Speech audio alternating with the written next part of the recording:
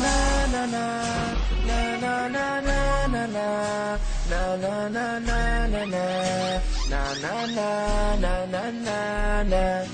Ella todavía me llama, yo no tengo la culpa, que no me haya olvidado. Espera, por favor no te vayas, analiza y escucha lo que tengo que decir. Si tú supieras cuánto yo a ti te amo. Welcome, ladies and gentlemen, to The Danger Room, the X-Men Comics Commentary Podcast. My name is Adam. My name is Jeremy. And Adam, you seem extra excited to be doing this issue of the X-Men. Oh, this is one of my favorites so far. No, that's not true. We just haven't done this in a while. We're out of practice, and so I'm excited to be back in the game. Really, I thought you had a thing for the September 1967 issue number 36 X-Men, something about a dude named Meccano and him living. Those are typically my favorite ones, the September 1967 issue number 36s. Those are generally my favorites. You got a whole wall, like in your bedroom or your man cave, that's got every issue that was ever released in 1967. That's issue 36 from September. I do. That'd be awesome. You could actually do that nowadays because with the whole DC 52, all the 36s are going to come out at the same time. I might just buy every issue 36 of DC that makes it that far. What if those issues don't land in September? Well, they're definitely not going to land in September 1967. All right, fair enough. All right, I'll buy an issue in the 30s that comes out in September. No, you won't. You're right, I won't. All right, so on the cover of this issue, we got a green guy who's clutching Cyclops, and Cyclops is blasting away, and Angel's coming in, and Marvel Girl's running up some stairs, and Beast's scaling the wall, kind of like Spider-Man, and Iceman comes in on a very unsupported ice slide. That looks dangerous. It looks like he's on a big piece of ice gum.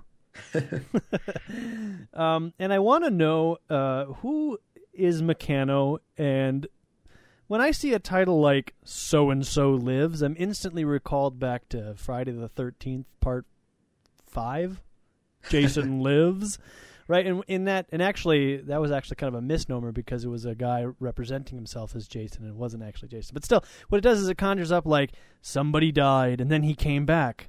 Like if you saw a movie that said Bram Stoker's Dracula Lives, wouldn't you say, oh, this is a sequel?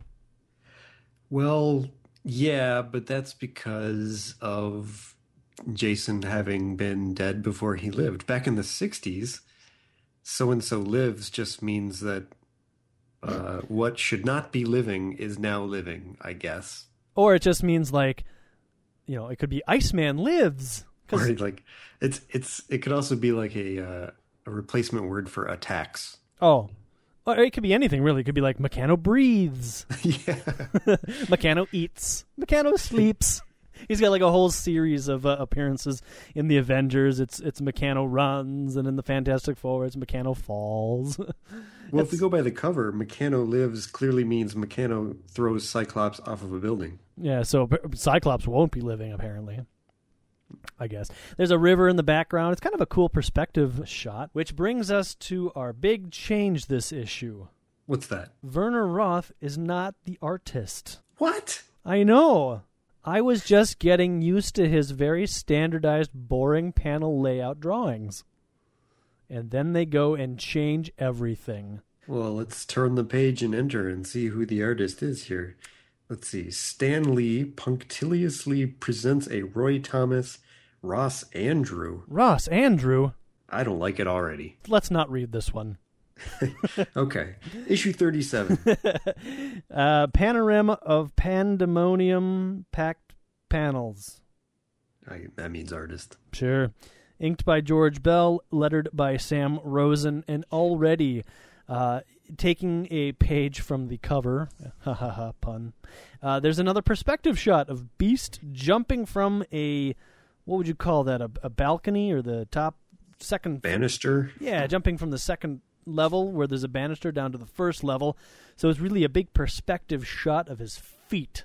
Did you ever watch Mystery Science Theater 3000, Of course. 4000? 3000, yeah, of course.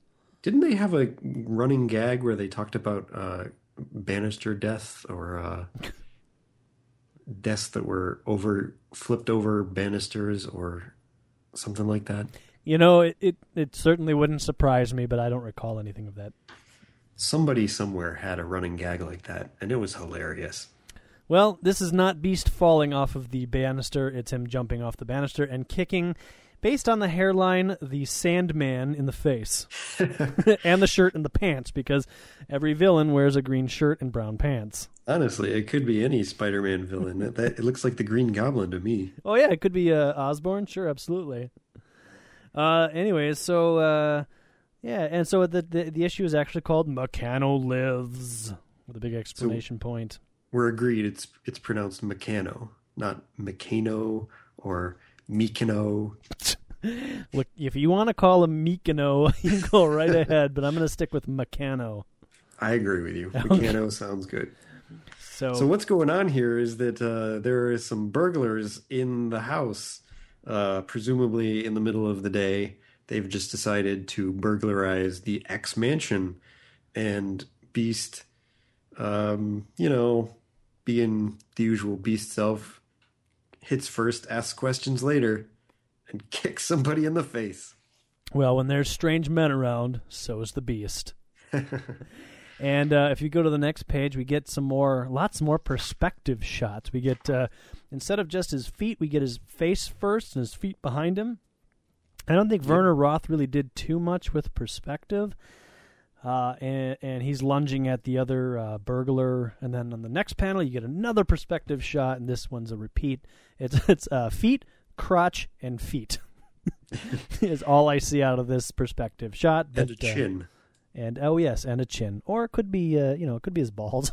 Beast's balls may have fallen out of his little X trunks. No. Okay, fine. It's his chin. So what is this? Okay, Beast gets hit by the other crook upside the face with what kind of bag is that? Well, It's got like a hammer sticking out of it or something? To me, it looks like one of those weights in like Wile E. Coyote that falls. It would say like 1 ton. To me, it looks like a gas siphoner. Yeah, or a purse with a nightstick sticking out of it. A black gas can, maybe. Sure. I don't know what it is. It doesn't have dollar signs on it, so we know it's not money. Yeah. Meanwhile, the other X-Men are in a computer room. Called the Windowless Inner Chamber. Yes. And they don't really tell us what this machine is, but I guess we can infer that it's Cerebro. And they're kind of rehashing like, oh, where's the professor? We better find him. Anybody seen Beast? He's around. He heard a noise upstairs. It's probably just the wind, but he went to investigate. Yeah, so he can take care of himself. Especially when battling the wind. We trust him with that job. Nobody wants him touching Cerebro. He'll use a screwdriver where he needs a wrench. You've all seen him do it. And again, another perspective shot of the Beast punching out one of the burglars. He's head first coming towards us. Like, oh man, if they could have done like a 3D rendering of this, it would be like he's coming out of the page. Whoa! I know, I'm tripping over here, man. Tripping. Then the second crook comes up behind the Beast and smashes a chair over the top of him. See what this solid wood chair does for you. He has to point out that it is a solid wood chair. Yep. It's a real WWF story here, folks. We cut back to the other X-Men using their mutant detecting machine, which is also known as Cerebro. Mm-hmm. And they have determined that the secret stronghold of Factor 3 is in the Alps, which I thought we knew from the Spider issue last time from Banshee, who sent back messages. We knew that Banshee was unconscious. They were tracing Banshee's headband. Ugh. All right. So what I like this little screen here with the green dot and the arrow pointing directly at it. Ba-doop, ba-doop, arrow. So what you're telling me is that Factor 3 is by this arrow. Yes. How did that arrow get there? I don't It's like, know. it's not enough that you have a green dot in the middle of all this red stuff. You need an arrow to point at the green dot. I actually hadn't noticed that before you pointed out. That is rather funny. So Iceman, showing his true colors, mentions that he's really getting a little bit worried about the Beastie, and he thought he might have heard some crashing out of there. Cyclops now agrees, but Hank, he'll give us a call if he needs us. Now get back to business. And Angel says we better get to Europe, everybody, so we can get the professor. If we're not already too late, says Marvel Girl, because the professor's dead? I don't even know at this point. He's been Nobody gone. dies. He's been gone for like 5 issues or something, hasn't he? That's true. Anyways, so we go back and more perspective shots here, just like faces, like right in your face, right in our face, and the Beast is swinging around this burglar. I mean, these burglars have to be like broken up and bruised and bloodied by now with the beating that Beast has given him. Now, I guess they don't recognize him as the Beast because the guy says the chair barely phased him. He ain't human. Yep. Which I guess. Well, and that's when Beast says, apparently you are remiss in your mutant lore. So he spills the beans that, I'm a mutant. I guess the Sandman doesn't recognize him because the other guy thinks to himself, it's one of them mutants, the guy they call the Beast, the orange guy. Well, Mike, why are they hanging out in their costumes anyways? I mean, if you're in your base, which is the mansion, which is your cover story is that it's a school for gifted teenagers or whatever, you should only ever be in your costume when you're on a mission. Well, they haven't changed since they got back from Spider-Man's adventure, the Spider Adventure. Okay, fine.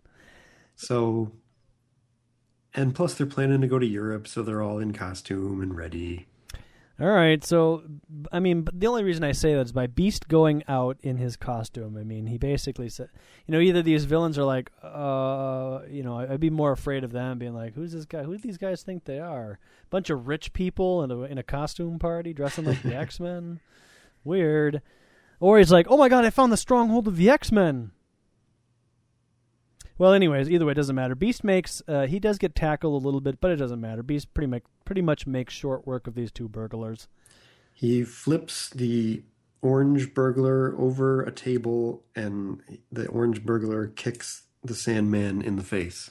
Yep. And so Beast picks up the two guys and carries the two guys down to the Cerebro for some reason, rather than calling up the X-Men and saying, hey, get up here, I got some problems. But actually, I guess it's a good thing that they do because Cyclops points out that, they're going to know our secret identities. Which I don't know how they would because none of them are famous. These guys probably don't know who lives in the mansion. I guess they could be like, in that mansion are the X-Men.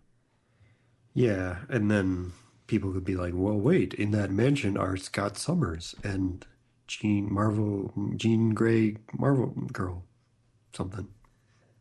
So anyway, so they brainwashed them. Yeah, it turns out, even though the professor has forgotten how to mind wipe people, the X-Men have discovered that the Cerebro has that capability built right in. Yeah, very handy. Which begs the question, why didn't they use this on the Blob the 2 times he was there? And, everybody else, Eunice. Not Eunice, Mimic. Not only do they brainwash them, but they force them to go to the police and turn themselves in.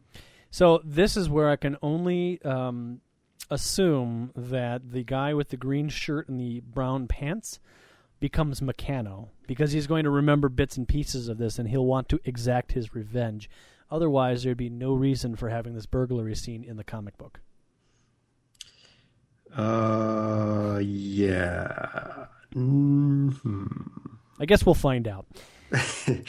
I hate to burst your bubble, Jeremy, but that's not going to happen. Neither of these guys become Meccano? No, I'm sorry. All right. Well, this will spoilers. This will probably be the last we see of these two guys then, since they're walking off the panel mind wiped, right? We'll see. Okay.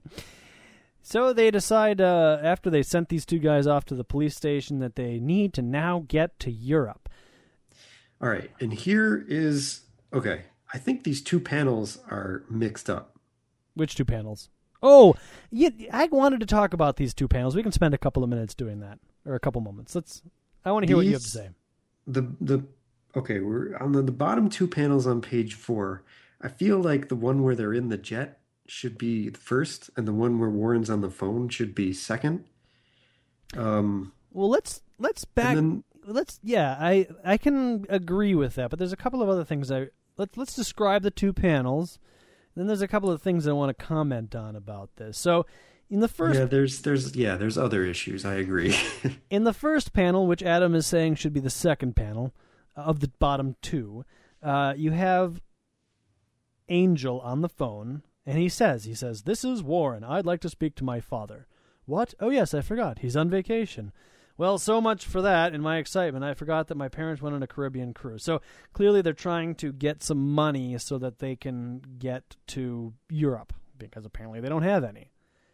Then in the next panel, somebody is in the cockpit of the jet, and that's somebody who is not Marvel Girl or Angel or Cyclops, and probably not Beast, based on the pose of the guy that's in the foreground.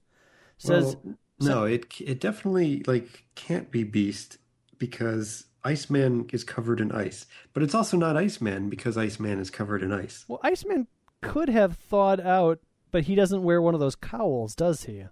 No, he doesn't. Yeah. So the person in the airplane has a regular X suit with a cowl, but the other 4 X-Men, minus Iceman, are standing in the hangar below the jet. So this mystery X-Man is in the jet, and he says, "There's not enough gas in here to get us to Brooklyn, let alone Europe. It's risky, but maybe I could con my parents into shelling out the plane fare." Which could lead into what you just said, that this should be the first panel. That should be Angel. Then Angel calls his parents and says, "Oops, I forgot." But Angel is clearly on the floor of the hangar. Right. I think there's some errors going on here.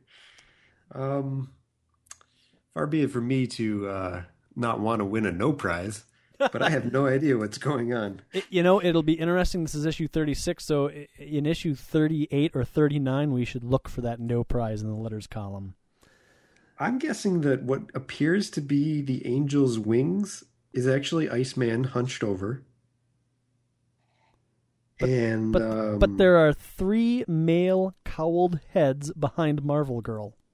And the person in front of Angel's wings is actually an ice statue that Iceman created. Oh, and added color? Added some food coloring to make it all color? Yeah. Okay. So the new artist, Andrew, or whatever his name is, I think made a mistake. And how do you switch 2 panels? Wasn't anybody reading this? Apparently Stanley was editing too many comic books. It's time to hire some other editors. This is in a time before PageMaker and other layout software, so it's not like they could just drag and drop these panels back and forth, Well, how does this ever happen, though? It just doesn't make any sense. They were not paying close attention. At all. How do you... I'm baffled. Bamboozled. So, if in fact, we can't blame the artist, because the artist probably came first. Yep. Did his little thing. So, it was Roy Thomas writing in the dialogue who somehow didn't realize... Well, but Roy Thomas, he's got to come through here, and he's got to look at this and be like, I got an angel on the floor, and I got an angel in the airplane. What am I going to do about this? And apparently nobody had any whiteout or erasers, so they couldn't just, fix it up. Look, I don't know, Adam. Maybe it wasn't colored in yet either, and he thought that maybe one of them looked kind of Iceman-ish. That could be. Maybe it's the colorist's fault. No, because there's wings there. Those are clearly wings. Unless maybe that's a lab coat hanging on the wall, And the guy that those wings look like they're attached to is actually Iceman, but the colorist came through and just made a mistake. You know what? I just realized what it is. It's a Mimic cameo. That's what it is. Mimic regained his powers temporarily to come in, hang out by the hangar, and in the next page we learn that he is left. Yep. Oh, actually, in the next page, this is maybe where the third panel got mixed up.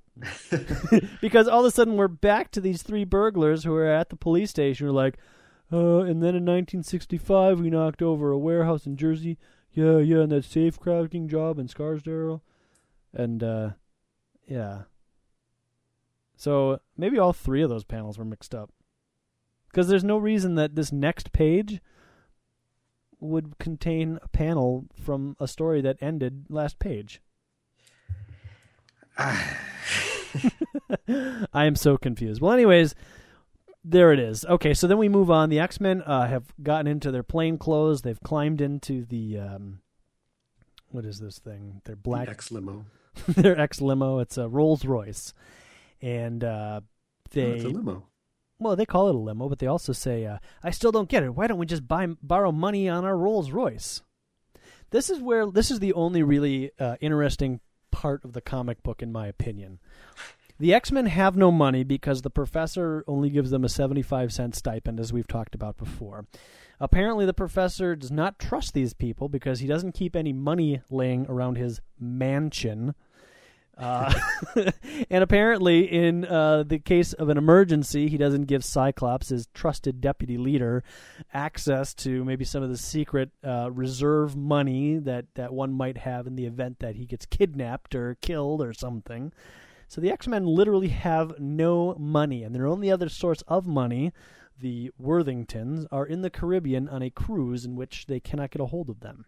And apparently Warren has no access to money at all unless his parents are around.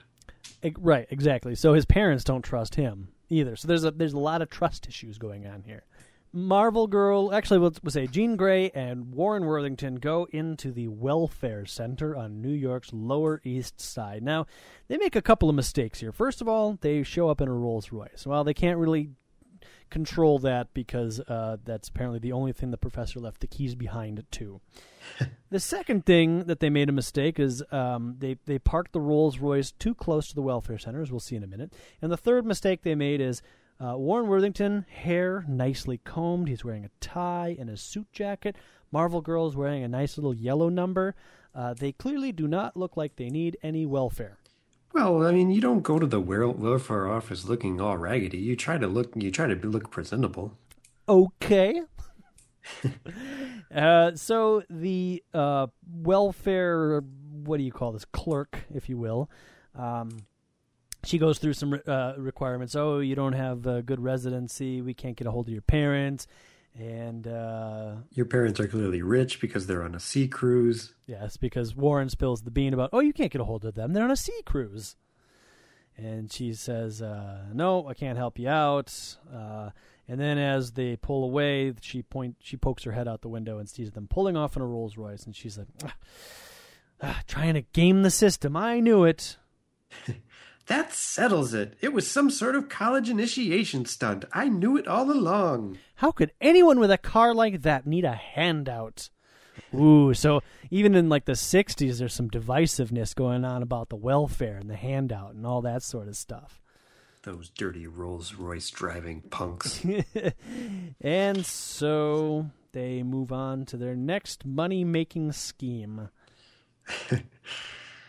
The theme of the issue is making money. This is all. Look, I like these. I like these few pages. So in this scene, I do too, because it's always, if you're a superhero fan, at some point in your superhero idolizing career, if you will, lifespan, you've said, "Well, if I had this superpower, I could make money in this way."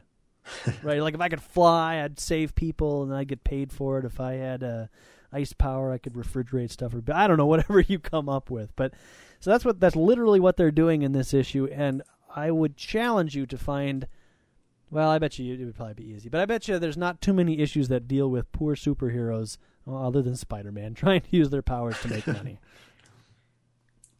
Anyways, so they arrive on a construction site, and they're like, okay, I think this is Cyclops' plan. And he's like, okay, follow me. I got an idea. Let's all get changed into our X outfits, which is why would they show up to the job site in their plain clothes, find a shack, which is probably like the foreman's office, and use it's labeled Keep Out. in a building labeled Keep Out, and change into their X costumes. Doesn't really make any sense. But anyways, they do. One of the, I think it actually is the foreman, recognizes Marvel Girl as one of those mutant X-Men. And she says, hey, I'm looking for a job. And he says, get on your knees. No, he says, oh, you're kidding. You're X-Men. Where are the rest of your buddies? And that's when the rest of the X-Men pile out of the Keep Out room. And they say, hey, we're the X-Men. Just watch us. Give us a shot. And we sure do need jobs. Boy, howdy. Marvel Girl levitates, I think, herself to the top of the construction structure. Apparently they're building a building. She levitates some girders in the air. Angel flies Cyclops up there. He kind of spot welds them in place. And they're done. And the guy in charge, the foreman. The foreman, yep.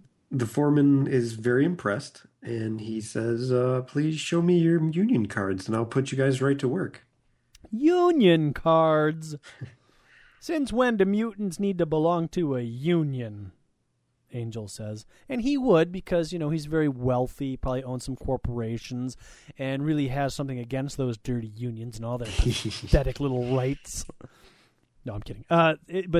Yes, so they don't have union cards. And not only that, the foreman points out that, look, you go get your union cards, and that'll only take a couple of days. You can start, and then, we can get you your paycheck in a week or so.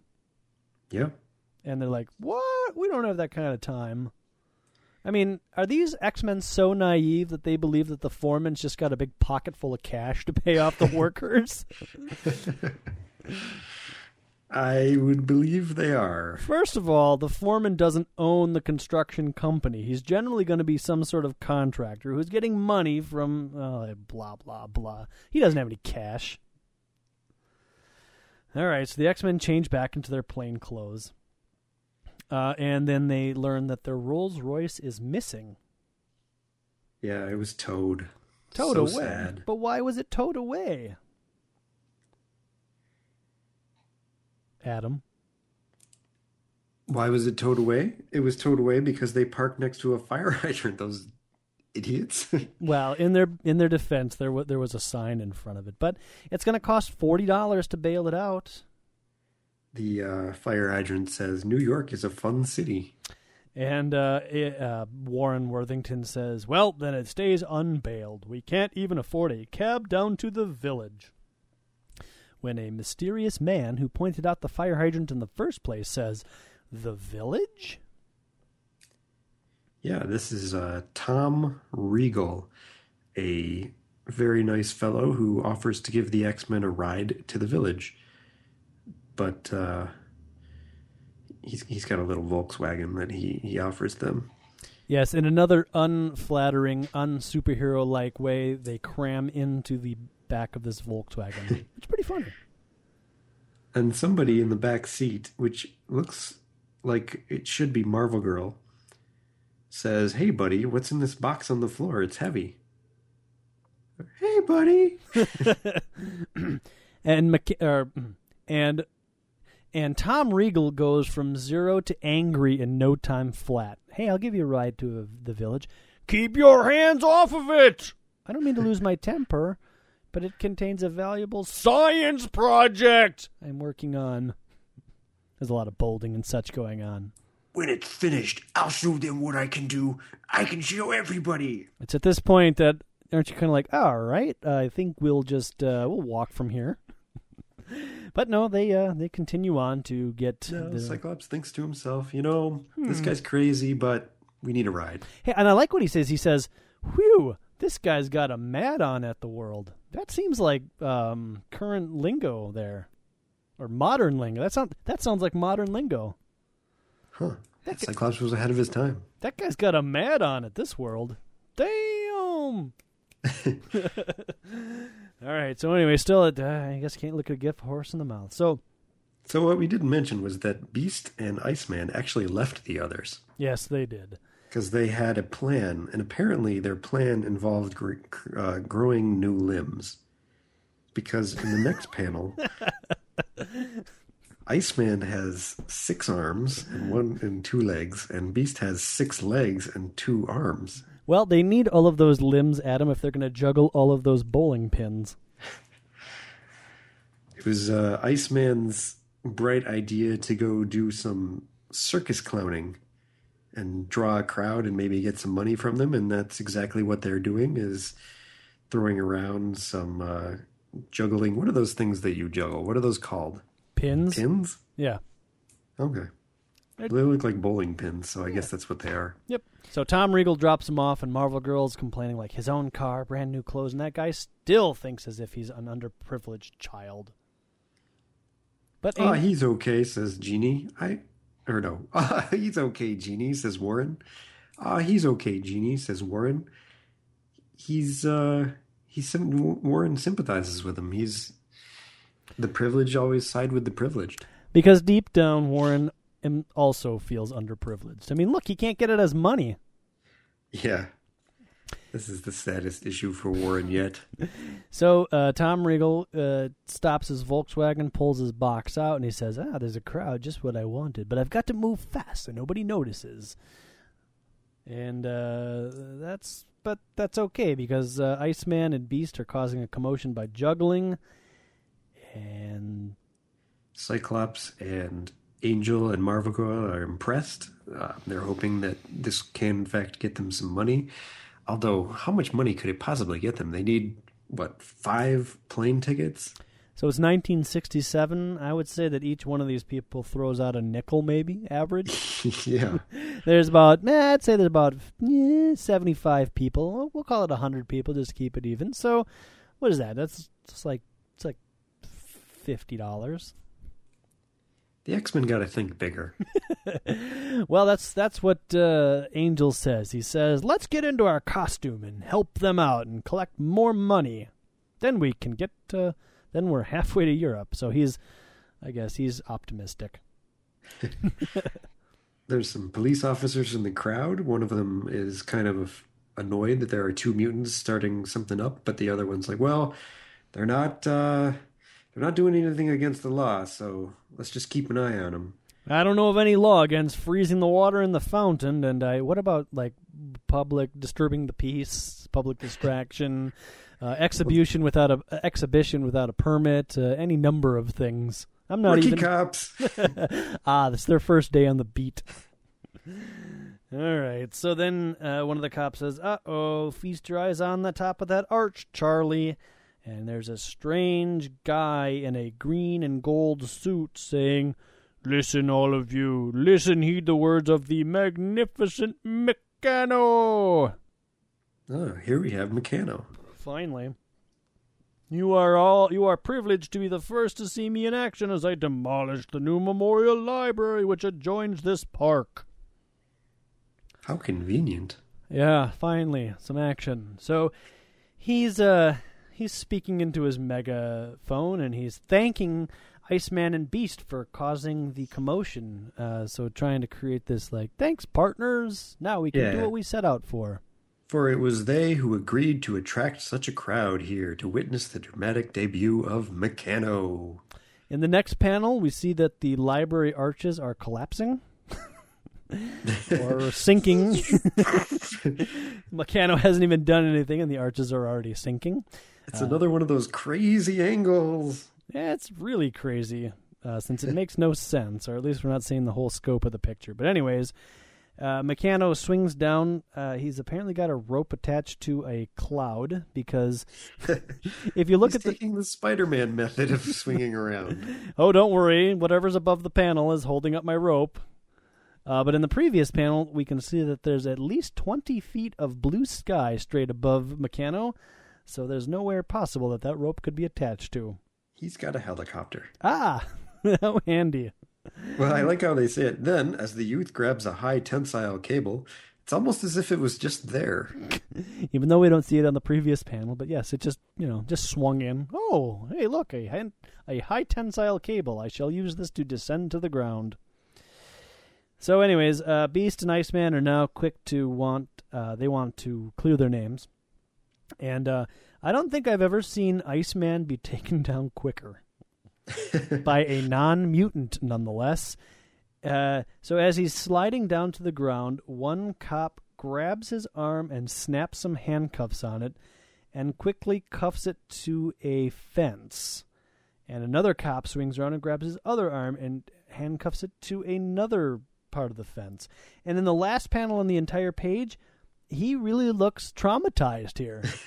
It looks like he's being whipped or somehow humiliated. He doesn't look very happy in this panel. You know what I see in this panel? What? Naked Destro. Underneath his clothes, another silver body mask. So my question here is, Iceman, he's made out of ice. He can freeze molecules or whatever he does. Couldn't he freeze it to such a degree that the metal becomes brittle and he just kind of snaps his way out?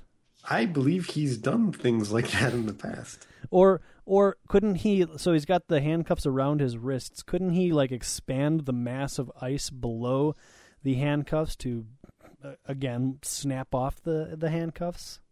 Any number of tricks. Well, like you said, he's just so upset by being taken down so easily, he's not thinking straight. Agreed. Okay. So anyways, Iceman's out of the equation. Beast quickly realizes that this guy's made out of some exoskeleton, and that must mean that it's doubling his strength and stuff. He jumps in front of him and tries to talk to him, which isn't very beast-like. Mm-mm. And for all his kindness, and he gets punched in the stomach with a large thunk. It's an awesome punch to the gut. It takes Beast in the air. The guy, in all of his close-up face pictures, shows a lot of teeth. I don't know if you noticed that. He's got this dumb-looking helmet that covers half of his face, and then just lots of teeth. He's a very smiley guy. He's having a good time. Yeah, I got my suit on. I'm about to punch the Beast in the gut. I'm happy. So yeah. And then he punches him in the gut, and then he uppercuts him, it looks like. Mm-hmm. And then he takes off and walks through the library's glass windows. And he points out that this library was due to be dedicated today, so everybody's going to be here, and when I'm through, it will never open. Never! So apparently he hates books. Yes. Books are dumb. Angel and Cyclops follow behind him. And they've changed their costumes? Yep. Meccano is hating books. He's pushing bookshelves over. Naming them as he destroys them? Yeah. Shakespeare, Zola, Hemingway, all of you overrated pencil pushers of days past. So he must be a fed up writer. Yeah. He's making way for his body of work that he's about to write. One day when I write my book, there'll be room in this library for it. Anyways, so they're kind of watching. They're like, hey, something's wrong with that guy. Something else must be bothering him, tormenting him even. Angel votes that they go knock him out, and the police show up behind them and, hold it, you're coming with us. Your barefoot buddy outside eluded us, referring to Beast, but we've got you two, and that overgrown vandal in there is next. Uh-oh. How do we get out of this without anybody getting hurt? And their guns float away, and Marvel Girl finally shows up. I'll bet Warren never again complains that I take a few extra seconds to get into costume, she says. Or she thinks to herself. Mm-hmm. Girls. Yep. And so Cyclops, being the deputy leader that he is, says, hey, don't attack him. He's dangerous and powerful. And Angel is like, I got my wings. I do this every time. And it never works. Maybe this time. One of these days I'll prove you wrong, Cyclops. You know, if you keep doing the same thing, eventually you're going to get the results that you want. And he doesn't. He gets punched in the face. Cyclops takes a blast at him, but gets a bookshelf thrown at him for all his effort. Yeah, and cut. Okay, anyways. Yes, he does. And he tossed that entire bookcase at me as easily as I could toss a paper plane. Easier, clown, and I'll do the same to you if you cross my path again. So take my advice and get lost. He runs through a door, runs up some stairs, realizes that he can jump up the stairs like a human kangaroo, rips a door off at the top of the stairs. Ah, the library's audio-visual center. Just the section I was looking for. I hate movies! I hate microfiche. And so Cyclops and Angel, they run up the stairs quickly after Meccano. Meccano's up there. Angel comments that, I'll be fine as soon as I untangle myself from this volume of Picasso prints. I don't know why that makes me laugh, but it's funny. That's dumb. So meanwhile, Meccano is upstairs in the microfiche room ripping apart microfiche machines. Or some other audio-visual type equipment from 1967. It looks like the library has a low-rent Cerebro.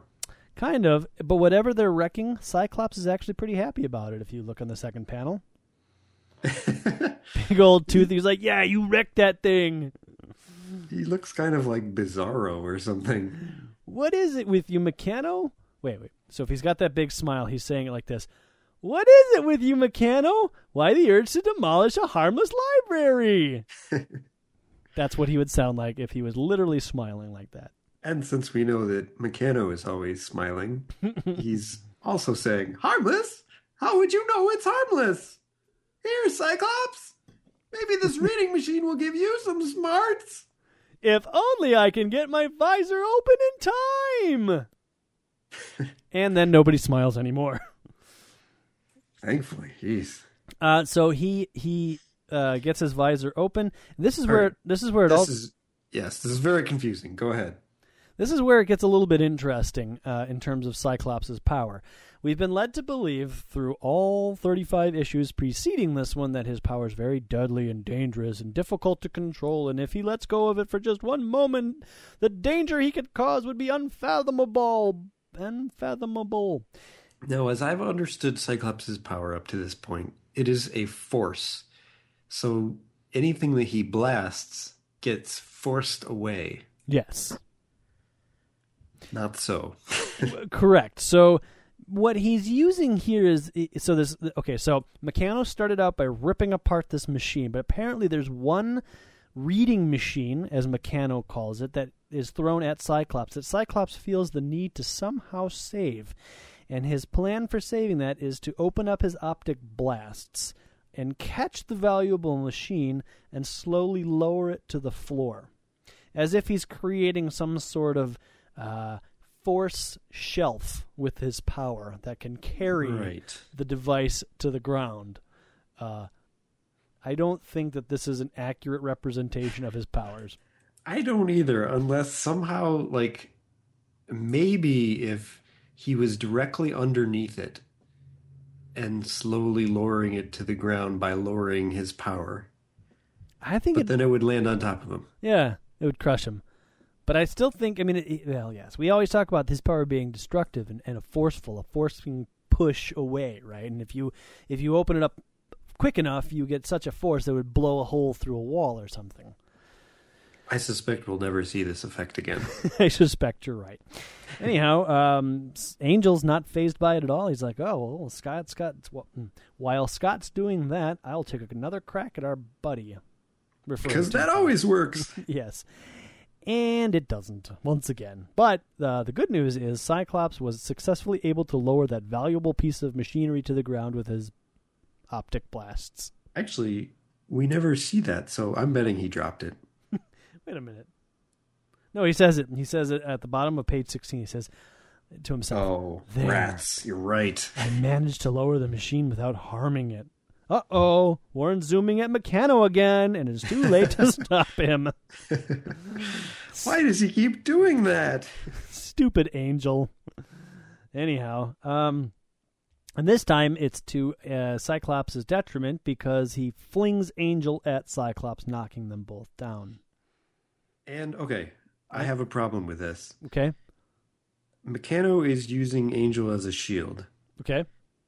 On one side of Meccano is Cyclops, and on the other side of Meccano is Beast. Right. They're both not directly in front of him. Right. So, Yet he throws Angel and hits both of them. right. Well, Angel stretches out at the last minute. If I'm gonna take one guy, I'm gonna take them both. In the third panel, is Angel's mouth blue in yours? No. Okay. His chin is blue. Okay. His mouth has teeth in it, so I can see. Because in mine, it really looks like where his mouth is. It kind of looks like one of those blue meanie guys from the Yellow Submarine. That must just be the coloring in mine. Anyhow. Well, where do you see his eye? I see his eye, which is shrouded all in black, and then directly below that is a strip of blue, and in that strip of blue is kind of like a mouth-looking thing. It's got some teeth. Okay, yours is different than mine then. Okay, and then below that it's flesh-colored to indicate his chin. Oh, that's true. They swapped them. Huh. Because the flesh-colored chin in mine is blue, and the mouth and nose are flesh-colored. Anyways, Meccano's running away, and Beast gets back up and chases after him. But it doesn't matter because Meccano uses his grasshopper power to leap from one building to another building. Sort of. Because he jumps across the buildings, and J. Jonah Jameson gets out of a taxi cab and says, "But who could have such incredible leaping power, and how?" It's that Spider-Man again. I tell you, he's a menace. Meccano misses the other building and grabs onto the side with his hands, and he's slipping, and the concrete is cracking, and he's falling. He grabs onto the ledge too hard and rips the ledge right off, and now he's falling to his doom. That's a powerful suit. Yeah. And even his exoskeleton won't brace me from such a fall. I will be killed. Luckily, Marvel Girl has been standing outside. Wait. And why? Because Cyclops told her to. That's why I had Jean wait outside. Aha. Well, that's Cyclops is a good planner. That guy's fist has the kick of a mule, says Angel. And that's why I had Jean wait outside. So that's not good. Everything's wrapped up like a neat little package, I guess. So Marvel Girl being outside, being forced to wait outside by the male X-Men and the team, happens to see Meccano falling off the edge of this building and manages to stop him. Yep, and Cyclops says, "We're here, Marvel Girl, and thanks. You can let him down, but slowly." Yeah, like that. Yeah. Ooh, that's nice. Oh, yeah. Oh, too fast. Slow down. Okay, so then the police run up and they say, "Oh, you hoodlums, hands up. Back away, mister," because J. Jonah Jameson has walked up to Meccano and the X-Men for some reason. Apparently he's still looking for Spider-Man. And it's actually at this point when we realize that it is actually not J. Jonah Jameson. One of the cops calls him Mr. Regal. But it's Mr. Regal. Mr. Regal. Doesn't that sound familiar, Jeremy? It does. It's related to that Volkswagen driver whose name was Tom Regal. You're right! How are all of these things connected? And does this tie into those burglars from the beginning of the issue? It must! And will one of the Regals be part of the Factor 3 storyline that we've been ever so waiting to finish? No! All right. Well, I guess it turns out that as they unmask Meccano, they find out that it's Tom Regal. Just as I suspected when I heard your voice. It's you, my own son. Your son? Yes, Yeah, Dad. Dad. I was the one that broke in, not the X-Man. This is one of the rare instances where the villain owns up to everything. He does. He's very, he takes a lot of responsibility for what's going on here. And Cyclops recalls back, it's the one who gave us a lift, in case us, the reader, forgot. Yes. And I guess I was tired of being Tom Riegel, the philanthropist's kid.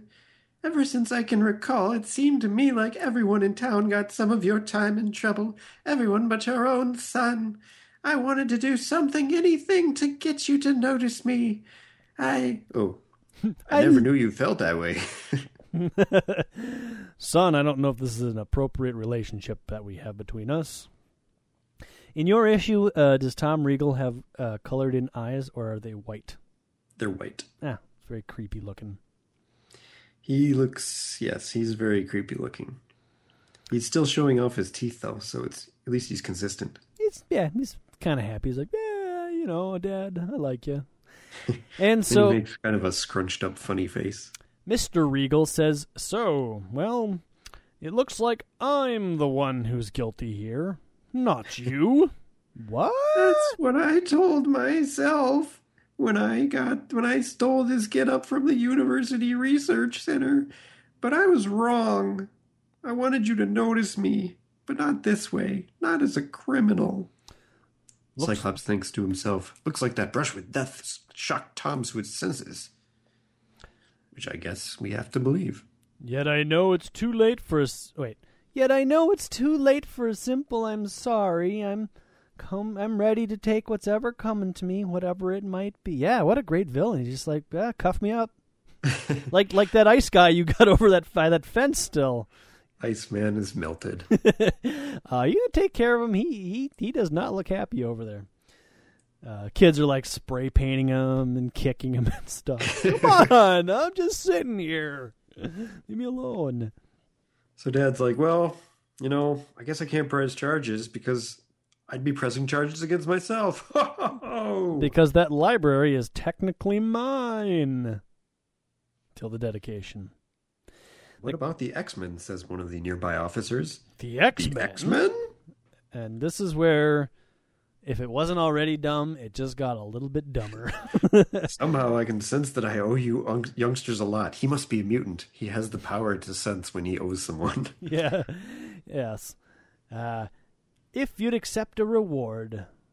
No rewards, Mr. Riegel, but if you could loan us the cost of plane tickets to Central Europe. It's just so random. All right, that's okay. Well, no reward, but could you loan us some plane tickets? To Central Europe? What? Well, saving my...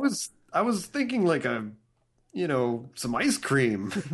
I'll give you plane tickets, but saving my son like this is more of like a trip to Ohio or something, You guys are a pretty cool bunch, but, maybe you could hitchhike the rest of the way or something? I don't know.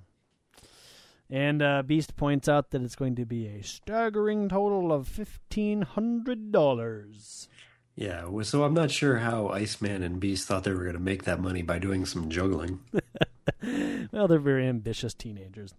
Mr. Riegel says, done, and it's not a fraction of the debt you owe to me.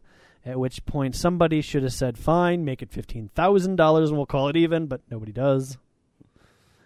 And anyhow, Mr. Riegel gives, and actually he looks like Patrick Stewart in this rendering, in my opinion.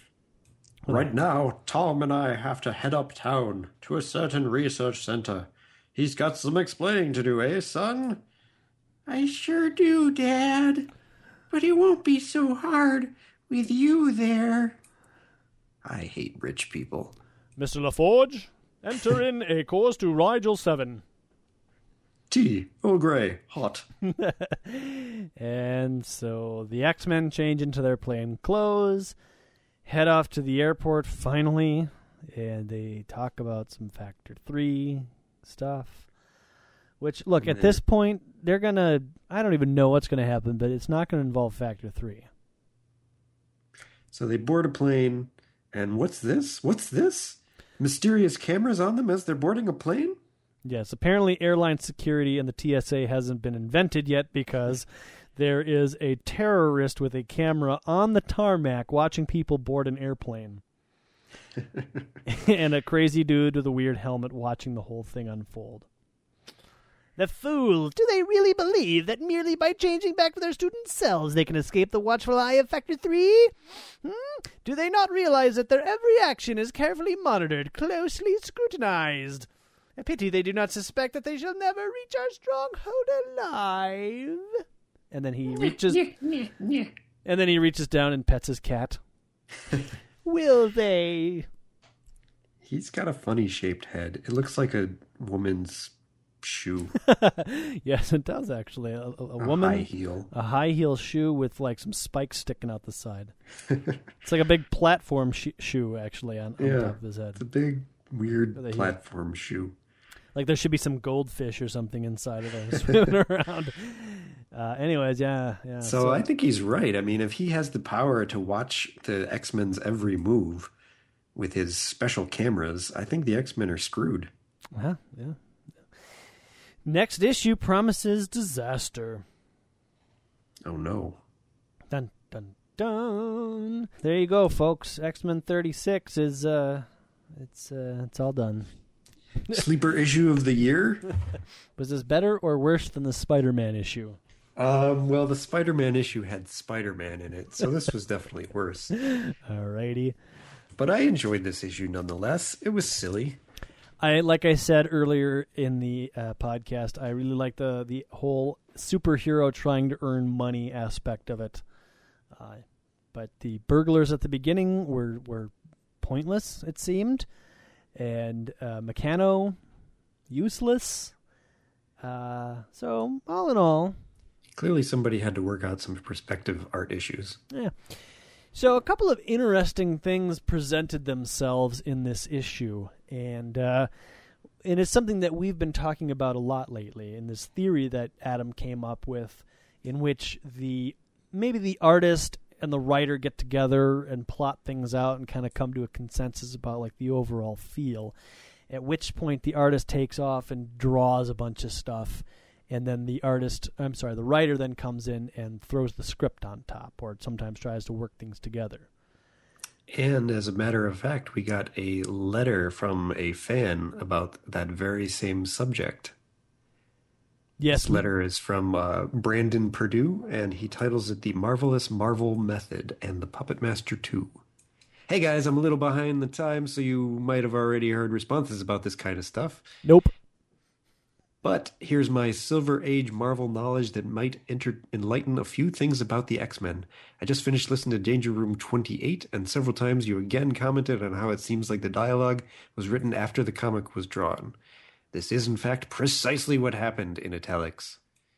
One of the things Marvel tried to doing differently when they really started gaining popularity in the 60s was use what they called the Marvel method to produce their comics. The comic would be plotted by the writer, sometimes in cooperation with the artist, depending on the team. Then the artist would draw the comic based on this plot, and the writer would go back and put in dialogue. Sometimes this does result in awkward transitions and even entire books that make almost no sense, especially when communication between writer and artist broke down. See some of the issues of Amazing Spider-Man near the end of Steve Ditko's time drawing the book when he and Stan were not on speaking terms. Lots of little factoids in this letter. Yeah. This is a risky method, obviously, but sometimes the results were very good, especially with artists like Ditko or Jack Kirby, who were skilled visual storytellers in their own right. So, that's pretty cool. Yeah, that's largely how Adam and I do this podcast. I'll record my part, and then Adam will come along later and record his part, and then we just kind of sandwich it together. And sometimes it works, and sometimes it doesn't. Folks, you find the episodes where we did that in. Yeah, I like apple trees. Bicycles are fun. He also talks about the Puppet Master. The Puppet Master also came up in that episode, and since I listened to quite a few podcasts like your own, I happen to have recently been enlightened as to who this guy actually is, thanks to the... Can we mention another name of another podcast on our podcast? He mentions the Fantasticast, which I've never heard. All right, shout out to Fantasticast. Give them a chance, though neither one of us have listened to them and can't vouch for their quality. But Brendan thinks they're great. All right, good enough for me. And he's already enlightened us in one way. At this point, he's our resident expert, so that would be awesome. We need a resident expert. The Puppet Master appeared first as an FF villain, and again, which is why he's usually trying to use the X-Men against the FF, I suppose. More importantly, he's the stepfather of Alicia Masters, the blind girl who learns to love Ben Grimm even in his hideous form as the Thing. Oh, I thought he was her father, so that's interesting. We learned that from the Fantastic Four number 14 or whatever that we read back then. 28. You were 14. Halfway there. Yeah, I'm getting a multiple of 7. Anyhow. Apparently he fell out the window and died at the end of his first appearance. I'm not sure how he's really dead, because he's a supervillain, I guess. I look forward to continue to explain the strangest teenagers of all along with you. Keep it up. Brandon, Manchester, UK via Pittsburgh. From issue 28 to 36, Brandon, I hope you're still with us. And thanks for sticking in with us and giving us that tidbit of knowledge. That's why we do this podcast, so that we can learn new things about the lore of the X-Men and certainly any tricks and tips of the trade that Marvel invented along the way. We also got, as you may recall, fair listener, or Pussycat, as we sometimes like to call you, either last issue or the issue, either last issue sewed or the issue sewed prior, we received a message from one Henry Baker, who had told us about that he had recorded some audio, and we went off on that whole let's do a whole audio segment thing. So he did send us his audio, and perhaps we will play it right here. You and the X-Men have saved the world from nuclear holocaust, but you lost a man to do it. And try as you might, you can't balance scales in your mind or in your heart. Can you, Cyclops? No. Can you? No. Can you? No! No! He's never cut loose like this before, without thought or care or restraint. The power flows through him like a thing alive, and for those few moments there is hatred in him. Yes, but there is a glory too, an unholy glory, a need, a hunger. But then the need moments pass, and Scott Summers is himself again. Oh, my Lord, what have I done? Way to go, hero. I got handed to you, Summers, when they were giving out brains and common sense. You must not have even bothered to stand online. You know how dangerous your I-beams are. So that was Henry Baker's clip. We urge you, fair listener, Pussycat, if you will, to find your favorite X-Men quote, panel, page, what have you. Keep it short. Record the parts. You can be Kitty Pryde and Wolverine, or you could be Cable or some New Mutant, or you Iceman, Polaris, Havoc, whatever you want, whatever scene you like. Record the dialogue, change up the voice, make it cool, send it to us, keep it to about a minute, and we'll slap it at the end of the podcast, and you will be on a podcast. Forever enshrined. Yes. Immortalized in the digital bits that are the internet. Oh, I like it. Immortalized in the digital bits. You're a wordsmith. Thank you. Well, that's what we'll name our segment from now on. Join us for Immortalized in the Digital Bits. This is Henry Baker. Anyhow, anything else? Any other? There has come to our attention another podcast on the playing field doing the exact same thing that we're doing, an issue-by-issue analysis of the X-Men. They are a Superman to our Batman, if you will. The hell does that mean? One of us can fly and the other one is rich? No, just Batman's awesome. Oh, so can we be Batman? Yeah, they're the Superman to our Batman. Oh, okay. I would have gone with like a Plastic Man to our Mr. Fantastic.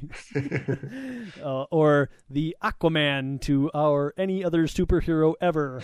Aquaman to, what is the Marvel? Oh, Namor. Submariner. Namor the Gaymore.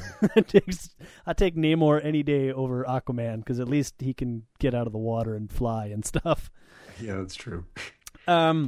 Yeah. So there's this other podcast, and somehow we'll potentially edit that in. One other thing I wanted to bring up, and we'll bring you some details, dear listener, on this other nefarious podcast, rogue podcast, if you will, potentially. We don't know, but we'll let you know, because we don't want to steer you wrong. If there's another X-Men podcast on the playing field, it must match the quality that we strive to bring you week after week, and sometimes bi-weekly after bi-weekly, and sometimes, monthly. But there's one other thing I wanted to bring up before we wrap this whole thing up. I was looking at the iTunes charts. Now, we are in the hobbies section of the iTunes categorization, and I have bad news. Uh-oh. We're not even in the top 1,000 podcasts in the hobbies section. So you are saying that we need to move sections? No, I'm just saying that if... yes, we need to move ourselves to relationship help and hope for the best there. No, it shouldn't be that difficult. I mean, there's overall, of all of the iTunes podcasts to get in the top 1,000, there's probably some competition there. So that's shooting my sights real high. But we should be able to get in the top 1,000 of hobbies, don't you think? So, how do you know the word? Did you scan all 1,000 of the top 1,000? Maybe. That's irrelevant. That's neither here nor there. The point is, dear listener, as you're Facebooking and tweeting and, God help you, MySpacing, if you could spread the word and tell your X-Men fans about this little podcast where they go issue by issue. Tell them the first issues are a little sketchy, but they get better as they go on. And help us get a new goal set. Top 1,000 in the hobbies of iTunes categorization charts. We can only do it with you. That's right. And because I've found that I can't create more than 5 iTunes accounts to bump up our charts. I kid about that part. Really, you guys are listening to the podcast right now, so I want you to put down your headphones. No, wait, not yet. Hold on. When you're done listening to this, I want you to put down your headphones and go to the iTunes, look up Danger Room, and give us a 5-star rating. And if you want to give us a review, do that too. Croano gave us a review of one word, awesome. I would like to see how many awesomes we could get. So if you don't feel like typing something, just put in some awesome. Yeah. Or OMG awesome. Yeah. We could be the most awesome podcast ever. There you go. All right, well, that's enough begging from me anyways. Adam, you got anything else you want to beg about? No, that's enough. Okay. We don't need to mention that we have a webpage at redcapproductions.com/dangerroom, and that you can send us email at dangerroom@redcapproductions.com. Yeah, or you can go to facebook.com/dangerroom podcast, or you can go to Twitter and follow us at Go Danger Room. Danger Room Go. Danger Room Go. We don't need to mention any of that. Nope. Okay, so if that's the case, then I guess the Danger Room is closed. Todavía me llama Panama Music y el mismo Faster, la nueva ficha. Espera, DJ Greg, por favor no te vayas, analiza y escucha lo que tengo que decir.